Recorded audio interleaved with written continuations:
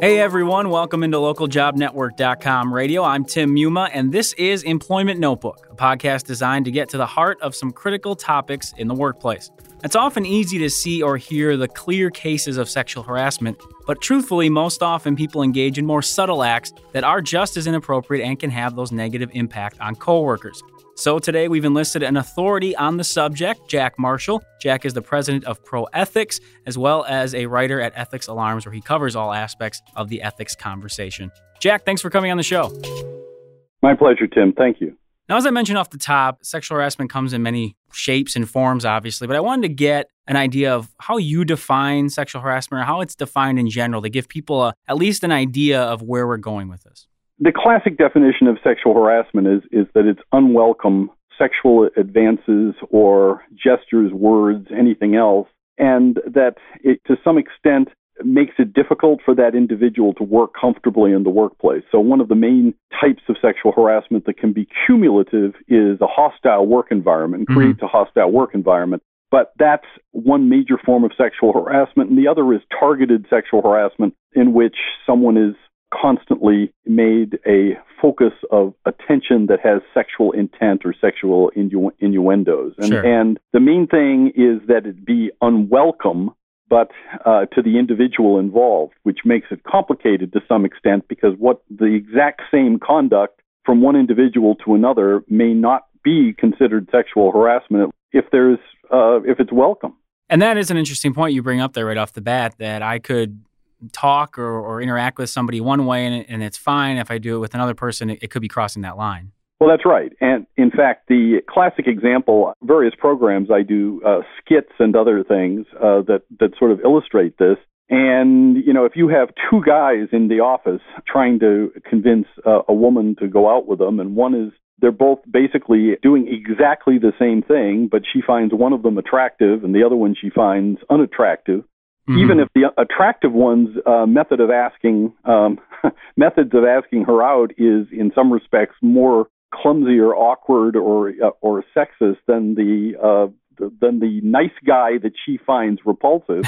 The nice guy that she finds repulsive, she can report for sexual harassment, and the other guy's in the clear because it's not unwelcome. And this is one of the aspects of sexual harassment law that makes it very unpopular, and because it's problematical. It's the kind of thing that law does not cover very well. Sure. Now, with that, some things I had read that I think that's a great example and one that could be very practical for people in the workplace. Another thing I read is that a lot of times it's almost somebody doing this from a distance and they want to keep a space, but they're still trying to enlist some sort of, I don't want to call it power because that sounds so strong, but is that more prevalent? Is it more common of these sort of incidental situations? What would you say happens most often in the workplace? I don't think there is any most often, but I think that it takes many, many kinds of forms. I mean, the first thing I guess that's important to understand is sexual harassment, and I always tell people this, could be addressed with simple ethics and manners, etiquette, and what we used to call common sense. There's no real reason for anyone to ever feel sexually harassed in the workplace, but the problem is that we evolved from the kind of conduct you see on Mad Men, where women in the workplace were considered to be prey to some extent, and that was okay. You know, I mean, that was not even recognized as the predatory conduct or the undignified, disrespectful conduct that we think of it as today. As we began learning, I mean, ethics is continuous. We constantly learn what is the right way to handle it. There were some people who never got the message, and because there were some people that never got the message, and people that still, wanted to act as if your secretary was there to sit on your lap and accept being slapped on the rear end, they had to put laws in place. But on the other hand, most Americans, stats say most Americans meet their spouses or significant others at work. So you don't want to shut it down entirely, which is why they had to put this in the framework of what was welcome or unwelcome. Some of the stuff that we've seen that comes up, people have been found to have engaged in sexual harassment by just staring at somebody, by staring at a woman from across a room in a creepy manner, making odd comments, leaving little notes, sending emails that are not work related, that have inappropriate jokes attached, things like that. Those are the kinds of things that cumulatively can make someone feel that they are first of all, make them feel that they are not comfortable and safe in the workplace.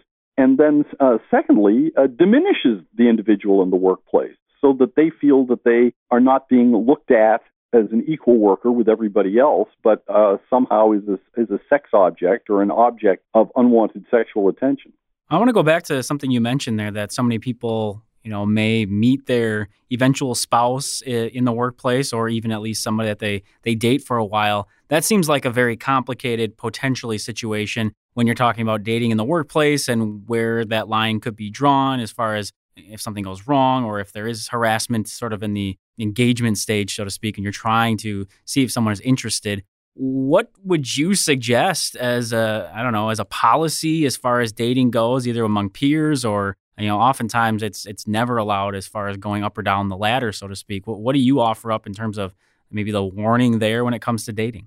I think it's crazy for a company not to have a policy that absolutely forbids vertical dating of any kind. Mm-hmm. Anytime you have a supervisor dating anyone in their staff or in the company that in any respect is considered their subordinate, I think that you have to have a policy against that.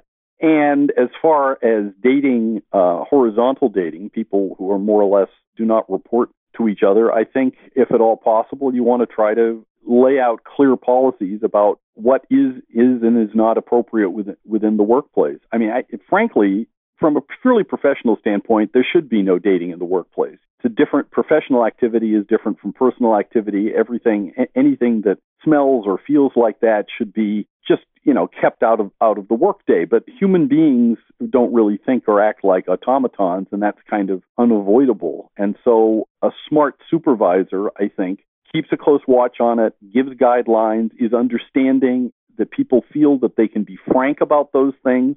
Part of the problem we have is if you watch on television, how many television shows involve secret dating relationships between, right? And they always hide it. They always hide it. And if it's hidden, often it's because there's a policy, and they'll have to be split up as a result. Those problems, though, involve usually we're talking about welcome relationships. Right. What, unfortunately, current law does is it makes persistence illegal. I once asked a group, I was talking about sexual harassment. I said, how many of you asked your future spouse to go out with you more than once before they finally said yes? And this little guy in the back of the room raises his hand and says, 17 times. Well, in the workplace, if you ask somebody 17 times, that's going to be sexual harassment. Sure. It's going to be sexual harassment at 3, because nobody wants to go to work and say, oh my God, every day that little guy's going to come up and he's going to ask me if I want to go out for a date. That becomes a hostile work environment, and that's when you flag it. And then the company has very little choice about how they respond once the employee complains about that. That has to trigger a whole series of policies and procedures. An investigation, you got to talk to the guy, you got to tell him to cut it out. He's got to be given a strict warning, because the liability of a company who doesn't address those things can be massive once it matures into a lawsuit or an agency complaint. No, that definitely is an interesting aspect of that, and you make a good point as far as the persistence of trying to pursue that potentially, and it may not be in any inappropriate way that we would normally see it, but as you said, it all comes down to how that person is feeling and what they report essentially to the company. I want to touch on a couple of other smaller areas potentially, and in some ways they're similar. One thing I had read about was the use of names or nicknames, and I'm not talking about anything that's gross or overtly over the top or wrong, but just nicknames in general. I had a boss once that she claimed she could never remember anyone's name, and so she would just call them by, sweetie or something like that. Where is the line drawn with that and calling someone a name that's kind of cutesy, but, it might make someone feel uncomfortable, as we've been talking about? Well, as you know, again, I would emphasize this is an area that law doesn't handle very well, because you have Sure. to write it out coldly. The fact is, we all know there can be charming, charismatic bosses that can call everybody Mac or sweetie and nobody cares. And there can be others that out of the exact same words out of their mouth sound salacious. The fact is, a female boss that calls everybody sweetie is in peril of a sexual harassment lawsuit and probably deserves it. I mean, the fact is, sweetie or anything that has the overtone of affection Right. goes into that forbidden area. There was recently a big Fufara over at Archie Comics, where one of the female executive there had stood accused of using nicknames or otherwise making gender-based comments and descriptions of workers there, and they felt that constituted sexual harassment and arguably even sexual discrimination if they felt that they were being categorized and diminished as a result of that. As I said, it's something that people used to not be.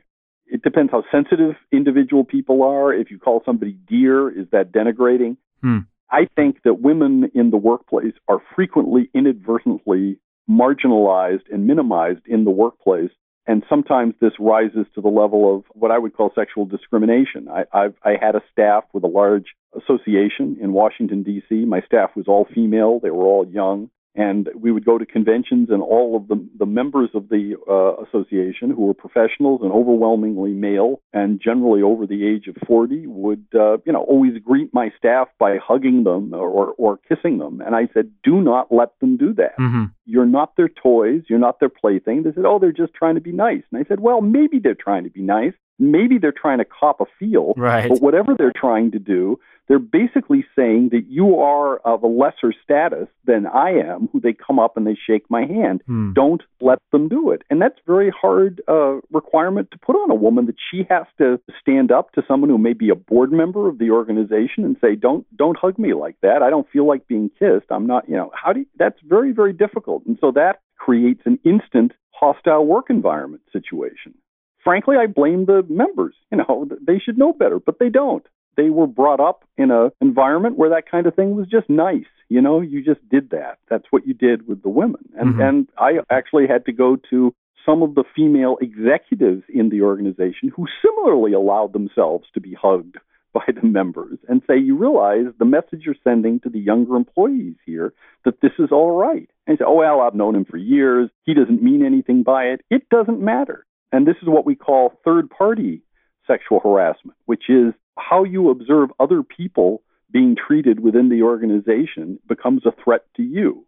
That's a complicating factor as well. So that goes beyond whether it's welcome. At that point, it doesn't matter that the person being hugged welcomes it. What matters is that someone else watching it, if it's a man hugging a woman, a male says, oh, I now work in an organization where this is acceptable. And the woman says, oh, great, I can be hugged by anybody who wants to come up and cop a feel.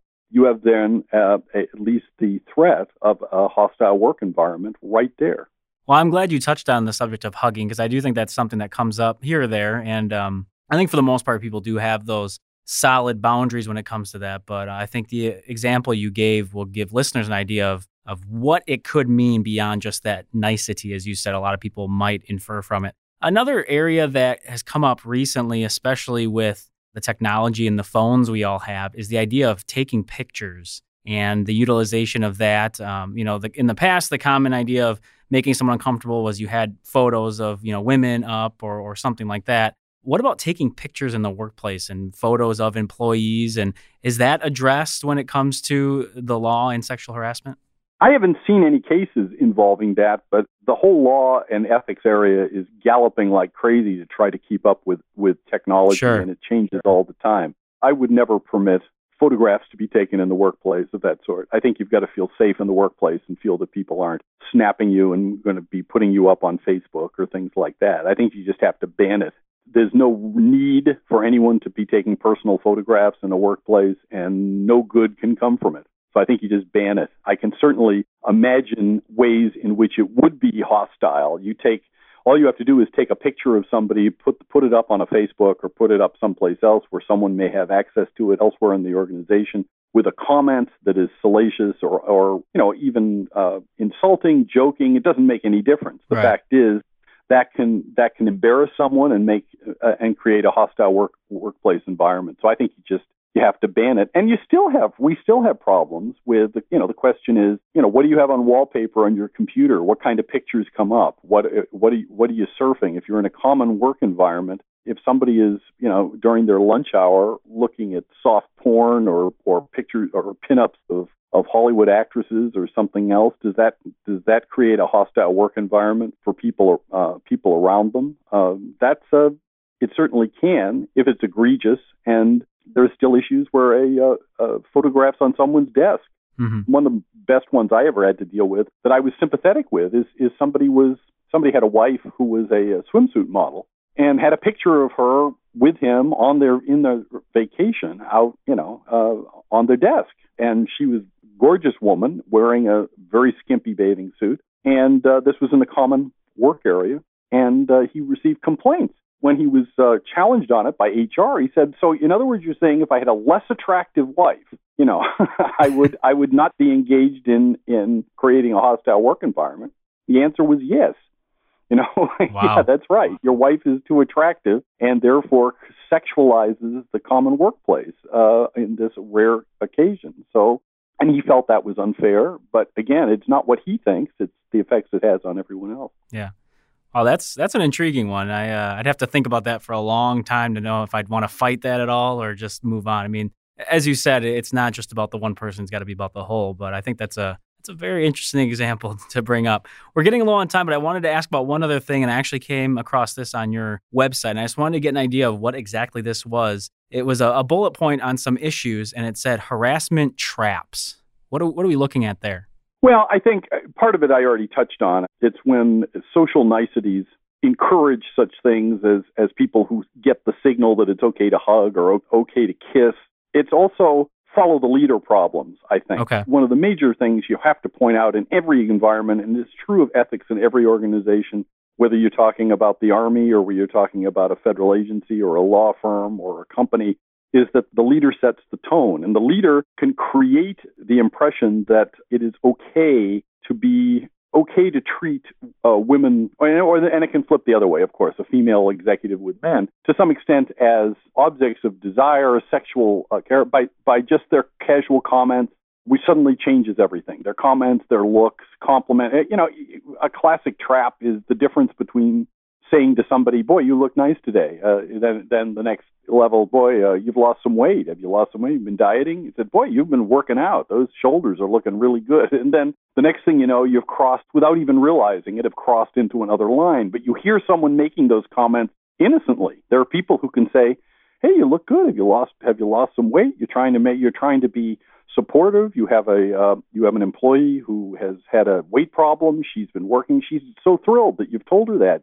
In fact, it's kind to tell her that. But with another employee in a different situation where that kind of a comment would be taken as having a sexual overtone, that exact same exchange becomes a sexual harassment trap.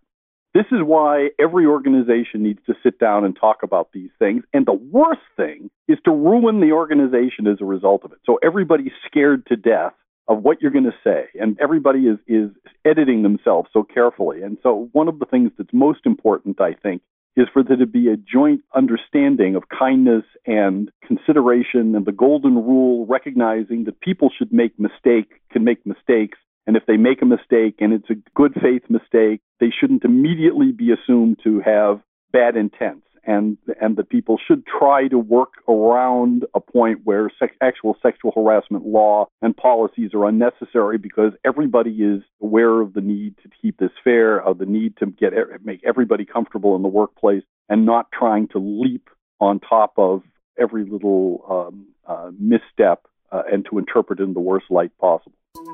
Well, with that, we will look to close out this edition of Employment Notebook, again talking about some aspects of sexual harassment.